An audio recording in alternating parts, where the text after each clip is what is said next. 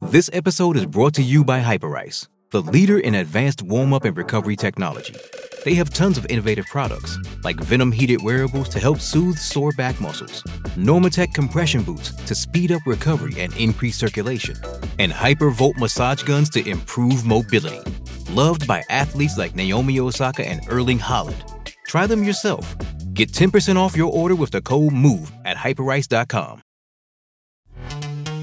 This episode is brought to you by Pepsi Wild Cherry. Pepsi Wild Cherry is bursting with delicious cherry flavor and a sweet, crisp taste that gives you more to go wild for. Getting wild may look different these days, but whether it's opting for a solo Friday binge watch or a big night out, everyone can indulge in their wild side with Pepsi Wild Cherry. Also available in Zero Sugar. So grab a Pepsi Wild Cherry and get wild. Hail Varsity Radio, every weekday afternoon from 4 to 6 p.m. On Thursday, show from counterread.com, Brandon Vogel, former Colorado football head coach Gary Barnett, and staff writer for The Athletic, Mitch Sherman, that and more. Hail Varsity Radio is the best sports talk radio show around. Chris Schmidt and Elijah Herbal have you covered every weekday, 4 to 6 p.m. with Hail Varsity Radio.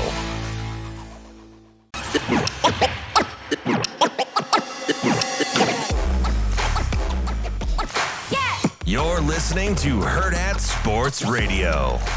Return is on. Dodges one man. Gets away from him at the 35. On his feet to the 40. To midfield. Look out. Suter will go all the way. 20, 15, 10, 5. Touchdown. Steve Suter. 74 yards. Gets the quick snap before Maryland can get set. Backpedaling is Suter. Looks up to take it. He'll get it at his own 23. Up to the 30, to the 35, to the 40. Running for the sidelines, the 40, the 45, midfield, the 45, the 40. Suter down to the 35, the 30, 25, 20, 15, 10, 5. Touchdown, Steve Suter, 77 yards. Wow. Wrapping up hour number 3 here on Hurrdat Sports Radio. I'm Ravi Lula, Andrew Rogers with me. We're on AM 590, ESPN Omaha, ESPN Tri-Cities, and KFOR in Lincoln. We are joined now by Maryland analyst and former player Steve Suter. Steve, how are you this morning? I'm good, man. You put a smile on my face, that's for sure, with those playbacks. That's all Shane. That's all our guy Shane there producing. Obviously, listen, you had a nice career at Maryland. It's gotta be good to go back in the time machine and listen to some of those. Yeah, sure. I did. That's Johnny Holiday, though. Still sounds just like that now, even 20 years later. That's a legend. Those play-by-play guys tend to have that same voice for the time they're about 20 to 70 there. So, Steve, we appreciate you joining us here to preview Nebraska and Maryland. Obviously, kind of a strange season for Maryland so far. They got off to the great start, 5-0, have hit the skids a little bit since then with 4 straight losses. Is that, in your mind, just a product of the competition changing, or what's happened from the start of the season to now that's led Maryland to where they are? I think you got to factor that in a little bit with the competition changing, but I think they just have been playing out of character for the last 5 weeks. They mentioned they started off 5-0, and then they went up and played a really good first half at Ohio State, where I thought they were the dominant team for the whole first half. I didn't think Ohio State had them outnumbered in the trenches or overpowered them in the trenches. They were winning the line of scrimmage, and it was looking real positive for everybody that went up there as a Maryland fan and for us in the broadcast. And then the wheels just kind of came off the cart there at the end of the first half and then led into the second half. And then since then, I think they just have had this hangover. They didn't play well against Illinois, and I think they were the better team. Same goes with Northwestern. I think they were the better team there, and they just let that game slip away. It looked like it was going to be a rout. They go up and they score a very easy first drive, about 6 or 7 plays. Everything they wanted to do worked. And then Talia, on their second possession, throws the ball. It slips out of his hands. Northwestern gets the interception on the 10-yard line, and that turned the game on its head, and they've never been able to come out of it. So, yeah, got to be a little bit of competition there, but I just think Maryland has lost their character and their sense of what got them to being 5-0, and they just have not been able to turn it around. Steve, Maryland, though, still has a strong advantage in scoring offense, pass offense, and total offense opposed to Nebraska. Is this focus, or is the focus, I should say, for the Terps to score and score often against an inconsistent offensive team, or will there be a more strategic way to control the clock against a really good Nebraska defense? I'm going to go with the first point there. Maryland has not shown all season that they care about controlling the clock, and then for one reason, they can't run the ball. They just can't run the ball. I don't know if you saw the stats against Penn State last week. They were including sack yardage, and we all know sack yardage can be included in total team rushing, but they were at minus 50 yards for the game. The longest run that they had, Henby's longest run, their starting running back, was 1 yard. And then Littleton, their backup, had his longest carry was 0. So Billy Edwards came in, the backup quarterback, at the end of the game, and he had a little scramble for 4 yards, and he was the team's leading rusher. So they're not a ball control offense, and they're not going to just turn into one. They try to manufacture their run game with their short passing game and their screen game. You'll see a lot of wide receiver screens probably where they look to get 4 or 5 yards, and I think they think that's an extension of their run game. We were talking in the broadcast last week, just give up on the run. You don't hear people say that, but I didn't want to see them call a run play the rest of the game. And let's just live and die by Talia drop it back and see what happens. And that game was really weird as well. The Penn State, he starts out and he ties the Division I record this season for starting the game 17 for 17, and he could have broke it. The 5-yard pass for number 18 got dropped by Caden Prather, and then you look up the scoreboard and why is it 21-7? And Talia hasn't missed a receiver for the whole game. He's already got 180 yards thrown early in the second quarter. And then you realize, they went for it on 4th down in the first possession. They turned it over on their 50-yard line.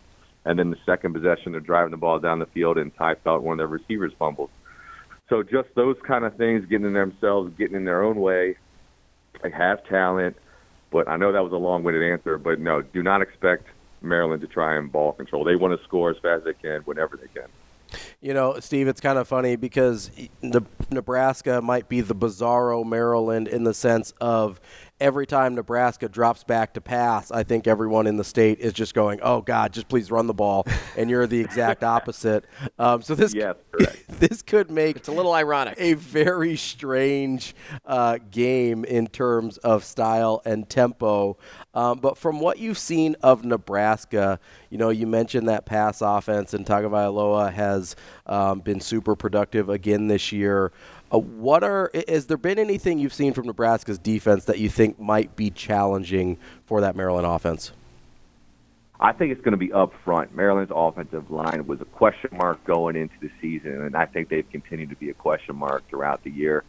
They did not know, and when I say they, the coaching staff, they didn't know who their starting 5 was going to be. They had 3 departures at the end of last season. A couple went to the NFL, and another guy transferred to LSU, and then their what would be starting center, he transferred to TCU. So they had 4 departures that had substantial playing time behind them, and they had to bring in a bunch of transfers to see if they could replace it. Now, Coach Loxley's done that through the portal, but he does it from the FCS level.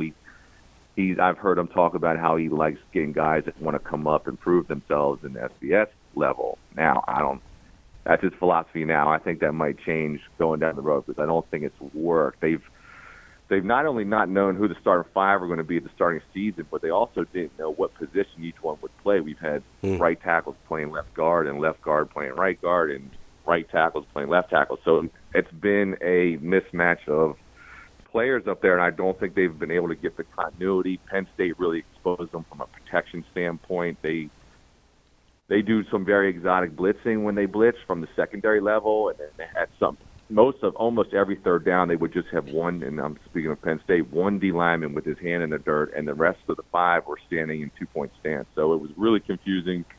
Maryland's offensive line, the protection broke down. So that's the matchup I look at almost every game, and so I think Nebraska, if they want to get after Talia, it's going to start up front, and if you can confuse that offensive line that's inexperienced, then you'll have a good shot at doing it. Steve, Maryland holds a 3-6 record against the spread, enters as a 2-point favorite on the road coming to Nebraska. I haven't been paying too close of attention to Maryland's literal gameplay on the road outside of just bits and pieces that I see. But their record is still 1-2 away from College Park. And again, we talk about it. They've lost their last 4. Does it surprise you to see a line like that for this team? You know what? It does. They've been favored in almost every Big Ten game except Penn State and Ohio State, and I think it's accurate because I do think they've been the better team. Let's go back to Illinois. With Michigan State, I think they were better than them on the field, and they ended up getting that win. I think they were the better team against Illinois from a talent perspective, and I feel the same against Northwestern.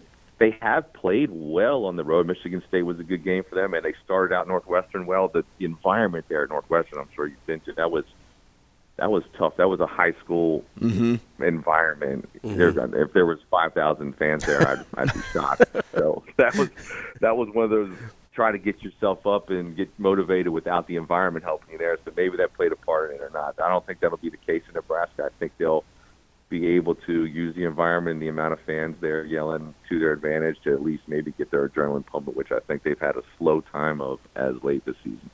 Steve, on the defensive side for Maryland, where are some areas that you think can be strengths against Nebraska, and where's an area you have a concern? I'll start with the area of concern, and that is containing any type of quarterback that can run the ball and move the ball with his feet. They do not do well, the front 4 from Maryland. When they rush and get pressure, they're not very disciplined at where the pressure's coming from and staying in their lanes as far as containing. So they've been burned a lot on third down where quarterbacks have been able to break the pocket and move the chains via their feet. And your quarterback is very athletic in that nature as well. So that poses a very strong concern that they will not be able to contain Harburg from running and scrambling, even when he elects to drop back and pass and maybe Maryland's secondary is covering the route concept. I still feel Harburg's going to be able to move the ball with his feet and move the chains to extend drives.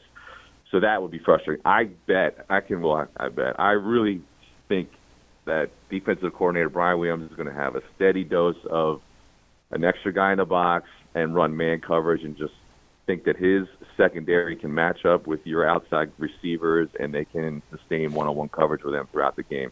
You'll probably see that 80% of the time, maybe even more.